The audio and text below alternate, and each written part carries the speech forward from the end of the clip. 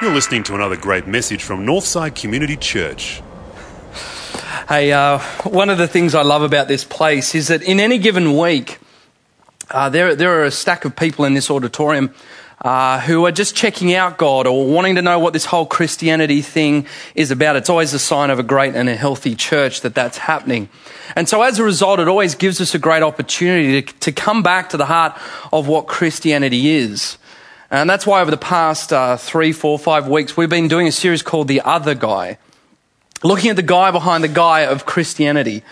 You see, Jesus always gets plenty of mention in the Bible and around the world, but often what we as Christians sometimes forget, and for those that are just checking out God need some clarity around, is that there was this other guy, the Holy Spirit, which was behind his ministry and his miracles and all the incredible stuff that he did. And so it helps us to remember that Christianity is always more than just principles and practices. The doctrine and all those sorts of things, turning up to church, that's important. And Christianity is never less than that, but it's more than that. In other words, Christianity is a power. We've been learning that it's a power that is injected into your life through the Holy Spirit.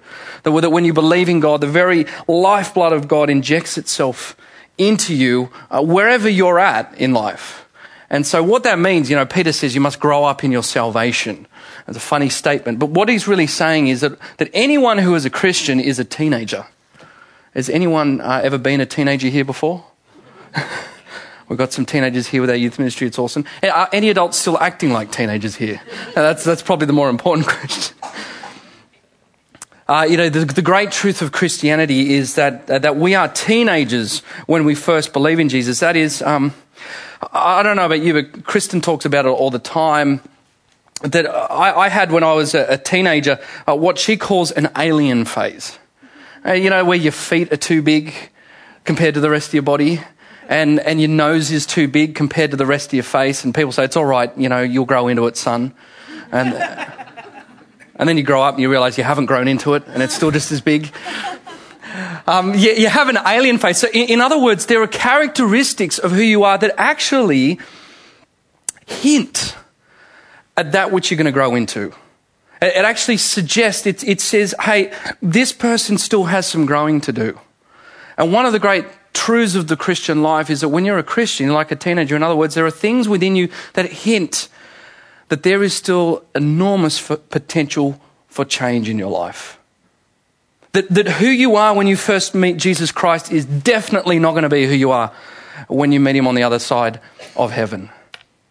And so that means when we look at this passage tonight, we'll look through talking about the fruits of the Spirit in Galatians, love and joy and peace. It says, would you like a life of love and joy and peace? And it's saying the other guy, the Holy Spirit, is the key to that. And the big question here is, how can a selfish person become unselfish? How can an angry person become happy? How can a controlling person become a liberator? How can a cowardly person become courageous? And it says the Holy Spirit is the key to that. And that's the question. There's no more better question in society right at the moment. No more relevant question that society asks itself. How do we change? And in asking that question, you know it. Every bookstore has a self-help section, doesn't it? It's really funny. I might be one of my lifelong missions of getting into bookstores and just clarifying a few things because you always tend to find this book, the Bible, in the self-help section. And I think that's the most stupid place to have the Bible because the whole message of the Bible is you can't help yourself. So why put it in the self-help section? But if you read the books to their self-help section, there's always one of 3 different categories of books. There's the mechanical. That's the 5 steps to success in life. The mechanical approach to change. Or there's the moral approach to change. So it's, let's try to be a more beautiful person. Or you get the magical approach. Those books, The Secret. You can find the secret. That's the magical approach to change. And yet Christianity is so different from all of that. Christianity is so different from all of that, as we'll see tonight.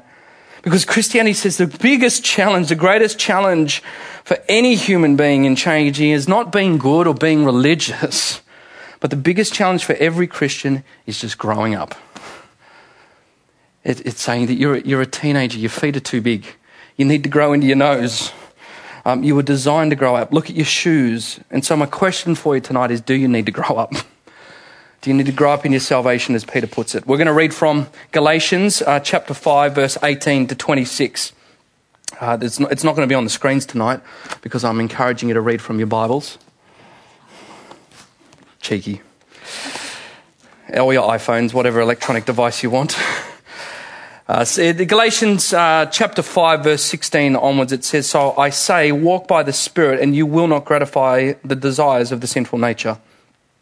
But the sinful nature desires what is contrary to the Spirit, and the Spirit what is contrary to the sinful nature. They're in conflict with each other." We talked about this the other week. "So that you are not to do whatever you want." In other words, Christianity is a bar fight. It's a struggle. "But if you are led by the Spirit, you're not under the law. The acts of the sinful nature are obvious: sexual immorality, impurity, debauchery, idolatry and witchcraft, hatred, discord, jealousy, fits of rage, selfish ambitions, dissensions, factions, envy, drunkenness, orgies and the like. I warn you, as I did before, that those who live like this will not inherit the kingdom of God. But the fruit of the Spirit is love, joy, peace, patience, kindness, goodness, faithfulness, gentleness, and self-control. Against such things there is no law. Those who belong to Christ Jesus have crucified the sinful nature with its passions and desires. And since we live by the Spirit, let us keep in step with the Spirit. Let us not become conceited, provoking, and envying each other." Paul talks about the fruit of the Spirit. That's what we're going to focus on tonight. The fruit of the Spirit is always synonymous with growth. It means Christian character. What should the Christian character look like? And when I was thinking about what Christian character looked like, I thought of a lady that some of us would have seen in our studies last week called Joni Eareckson Tada. And in Joni Eareckson Tada in 1967, she was a 17-year-old. She jumped off a pier and she broke her neck. And lying in hospital for a period of 2 weeks, she considered that she would take her life. This was just too much for her to deal with. And instead, she chooses to surrender her life to God. And little did she know that the other guy, the Holy Spirit, would transform her into one of the most godliest people the world has ever seen. I mean, I had to write down all the different things that she's done. But like, for example, during her first many hours of rehab, during all the hours of what she was doing, she learned how to paint with her teeth. And her artworks now are in demand all around the world. And then as the life went on, her autobiography got made into a feature film. And so plenty of people have seen that. And then in 1979, she founded Joni and Friends. And she has this organisation that ministers to millions of people around the world. And she started this other organisation called, where is it here? It's to do Wheels for the World, which have since donated over 52,000 wheelchairs to disabled people around the world. Over 1 million people listen to her radio program each week. And in 2005, she was appointed to the US Disability Commission. Do you know the incredible thing about Joni? It's not all her accomplishments that gets people that have met her. I haven't met her yet, but the anecdotes of when people meet her say that whenever you meet her, she's always breaking into song.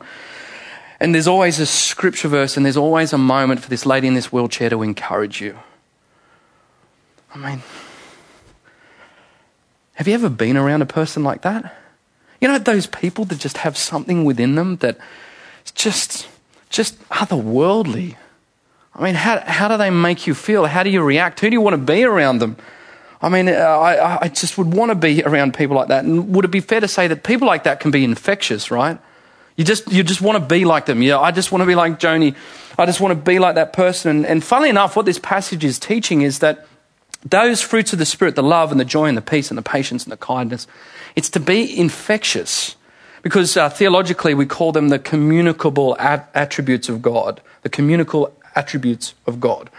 In other words, there are things of God that he can't communicate easily. His holiness and his all-knowingness and his all-powerfulness. It's hard to experience that in God, but his love and his joy and his peace and his patience and his kindness, They're the things that are communicable. It's like a communicable disease. We've heard of that term, right? It's called that because it's infectious. How do you get that disease? You get that disease from hanging around another person that has the communicable disease. And so what this is saying here is that the fruits of the Spirit is God's communicable disease. That is, that if you hang around him long enough, then you're going to catch it. And if people hang around you long enough, then they're going to catch it too, like a Joni. And so the real question is, that, as we see here tonight, is that how are you going with that? Are you a Joni type where the joy and the peace and the patience just naturally flow from who you are, regardless of your circumstances, regardless of your situation, regardless of whether or not you've got a broken neck? You know, are you infectious to people? I don't know about you, but I struggle with that. You just got to get close enough to the people around you, your family and friends, to know that we don't quite get it right as Christians, right? That's the big struggle. I think we struggle for a couple of reasons. The first one is that I think the first reason we struggle is we don't think it's possible to change. We look at someone like Joni, and I don't know what you're like when you heard that story, but for me, when I first hear that, I think, well, yeah, that's because that's her situation, and that was something miraculous, and I just don't know how I would go if I was in that situation. And I think the faith crisis within the church is not a crisis of faith in God, but it's more a crisis, particularly for us that are Christians. It's a faith crisis in what God wants to do through us. That I think sometimes we don't have faith in what is possible for him to do through us. I'm sure Joni never thought that 52,000 wheelchairs and a radio program of 1 million people would come out of a broken neck. And so our first faith crisis is not trying to believe in God, but it's what he's going to do for us. And I think maybe the reason is that some of us come to Christianity in the hope that it'll help a little bit. You know, that it'll help us with a few bad habits. Or, there's stuff in our life that's getting on our skin and on our friends' skin. And if we just go to church enough, then Christianity might fix it. And yet Jesus comes into the world and he says, I'm the one who brought the innumerable stars into existence. And I did all that just with the whisper of my voice. And I want to take all of that power and all of that greatness and I want to funnel that into you and I want to channel that into making you a person of greatness and dealing with every single flaw in your life and every single thing that you hate about yourself. And I want to pour that into you and I'm here to be committed to your holiness and to your beauty and to your purity and to your wonder. I'm here to make you a person of greatness, says Jesus. And my question is, do we live as if that's true?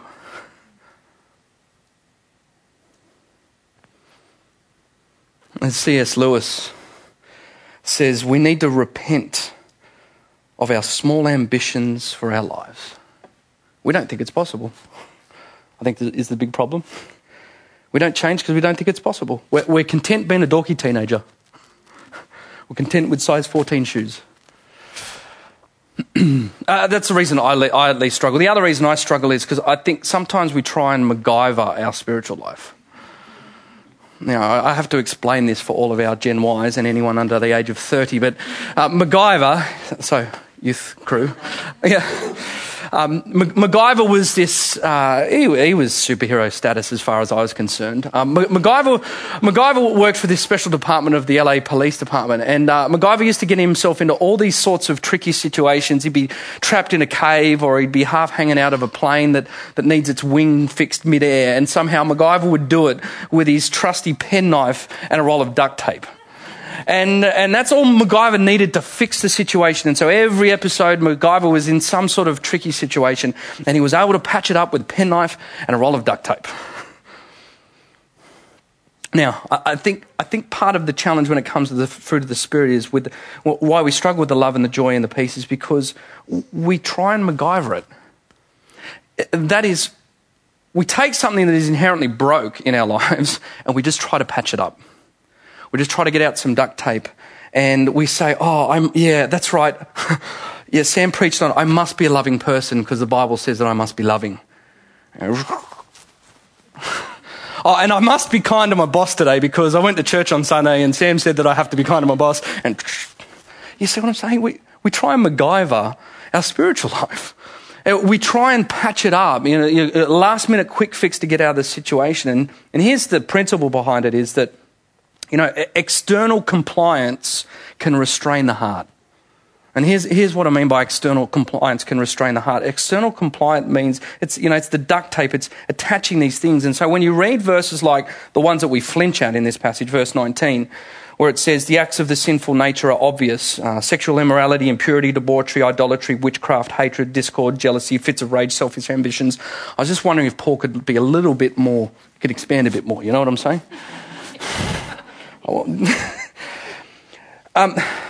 External compliance is to look at these things and say, which things in my life must I not do? And then to look at the spirit, the fruit of the Spirit and say, they're the things I must do. So external compliance means to build up a list in your mind of the things you go, okay, that's right. Here's the things that the Bible says that I shouldn't be doing. And here are the things the Bible says I should be doing. And we'll just aim at that.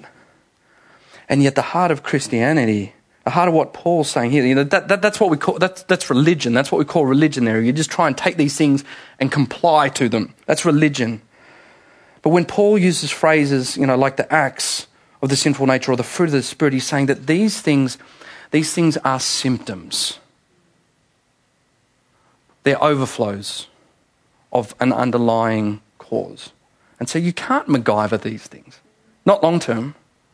It's just going to end up in a whole world of pain and you're not going to escape as well as he does from some of his situations. So you're setting yourself up for a world of pain. And look, even ironically as a Christian, you can MacGyver the fruits of the Spirit. Here's how you can MacGyver the fruits of the Spirit. You love people, but only when that person is going to be of use to you.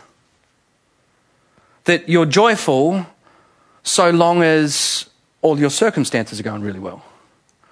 Or that you're peaceful with people, but really it's just disguised apathy and you really don't care. And you come across as a person of peace.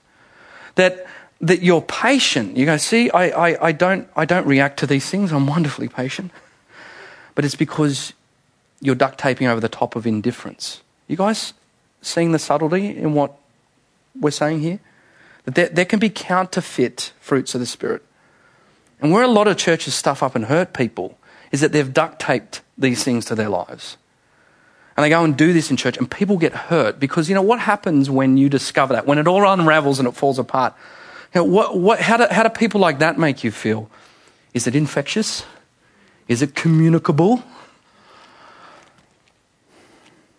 You can't MacGyver your way. I think that's why we struggle. And so as we're getting through tonight, where do we go from here? What do we do? The other guy, the Holy Spirit, is here, and what this passage teaches us to enact a dynamic of inner change, not external manipulation. He's here to enact a dynamic of inner change, not external manipulation. Let me put it this way. There's two different ways to bend a bit of metal, right? Two different ways to shape metal. The first way is you can bend it, and you can keep bending it into shape, and if you bend it hard enough, what happens? The thing breaks. You get metal fatigue. It breaks off. It breaks in your hand. The other way you can shape metal is to melt it. Is to melt it and to reshape it. And what the dynamic behind this passage here is tonight is that God wants to melt your heart in order to reshape you. He doesn't want to bend it. Doesn't want to break it. He wants to take you with where you're at tonight, whether you believe in God or not. And he wants to just gently apply a little bit of heat. Just a little bit of heat, a bit at a time, and a bit at a time, and it might be a Sunday at a time, or it might be a group at a time, or it might be a conversation at a time. But God's here to melt you. He's not here to break you into his shape. Or to use the fruit analogy like Paul, does fruit happen instantly? No. I've told you I'm a budding horticulturalist. I have a lemon tree. And lemons don't just pop from trees.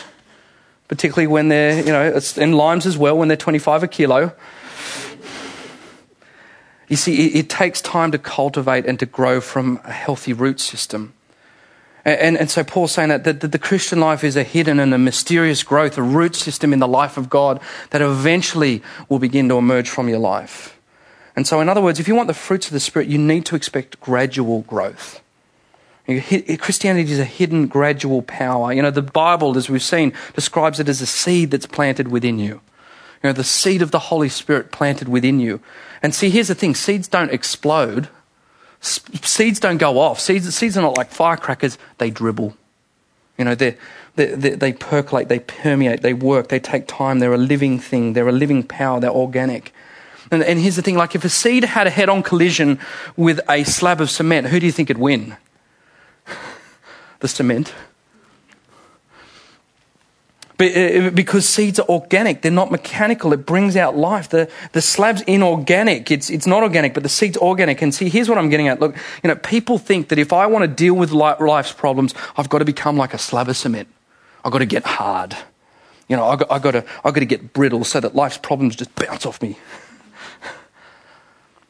And yet the trick with Christianity is that it's saying here it's organic, it's gradual. There's a seed in there, that the hidden power of God that's inevitable and gradual and secret, relentless growth that comes into you, and by that divine nature you're born again and you're changed and shaped by the other guy.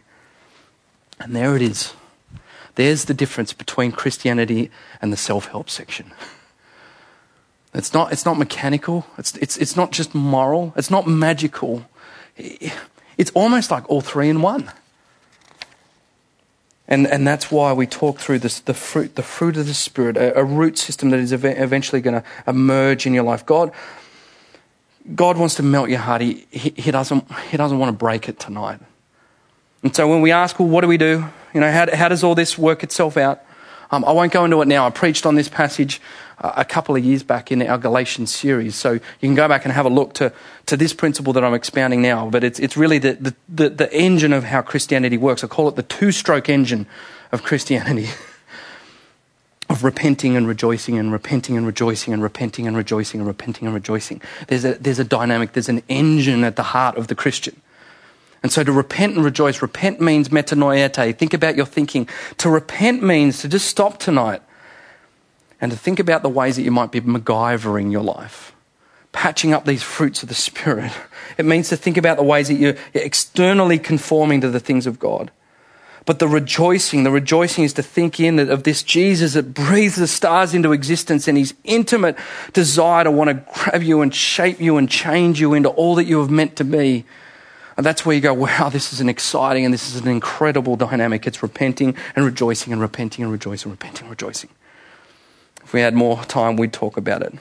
But look, as I finish up, look, here's what I'm saying. There's good news or bad news tonight.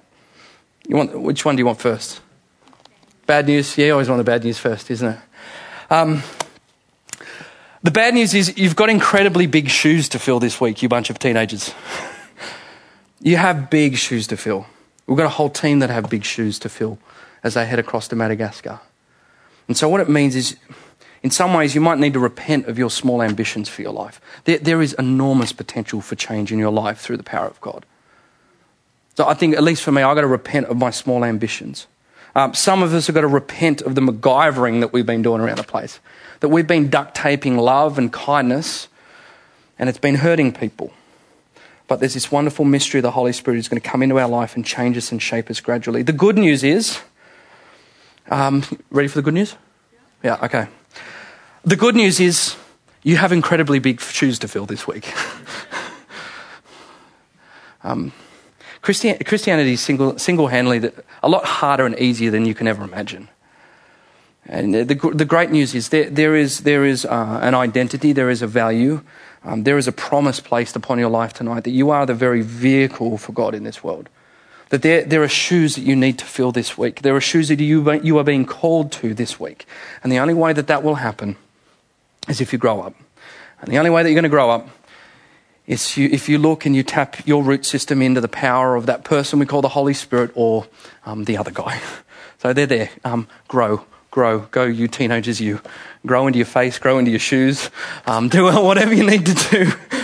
But my hope and prayer is that he will do that in and through you. Let's pray.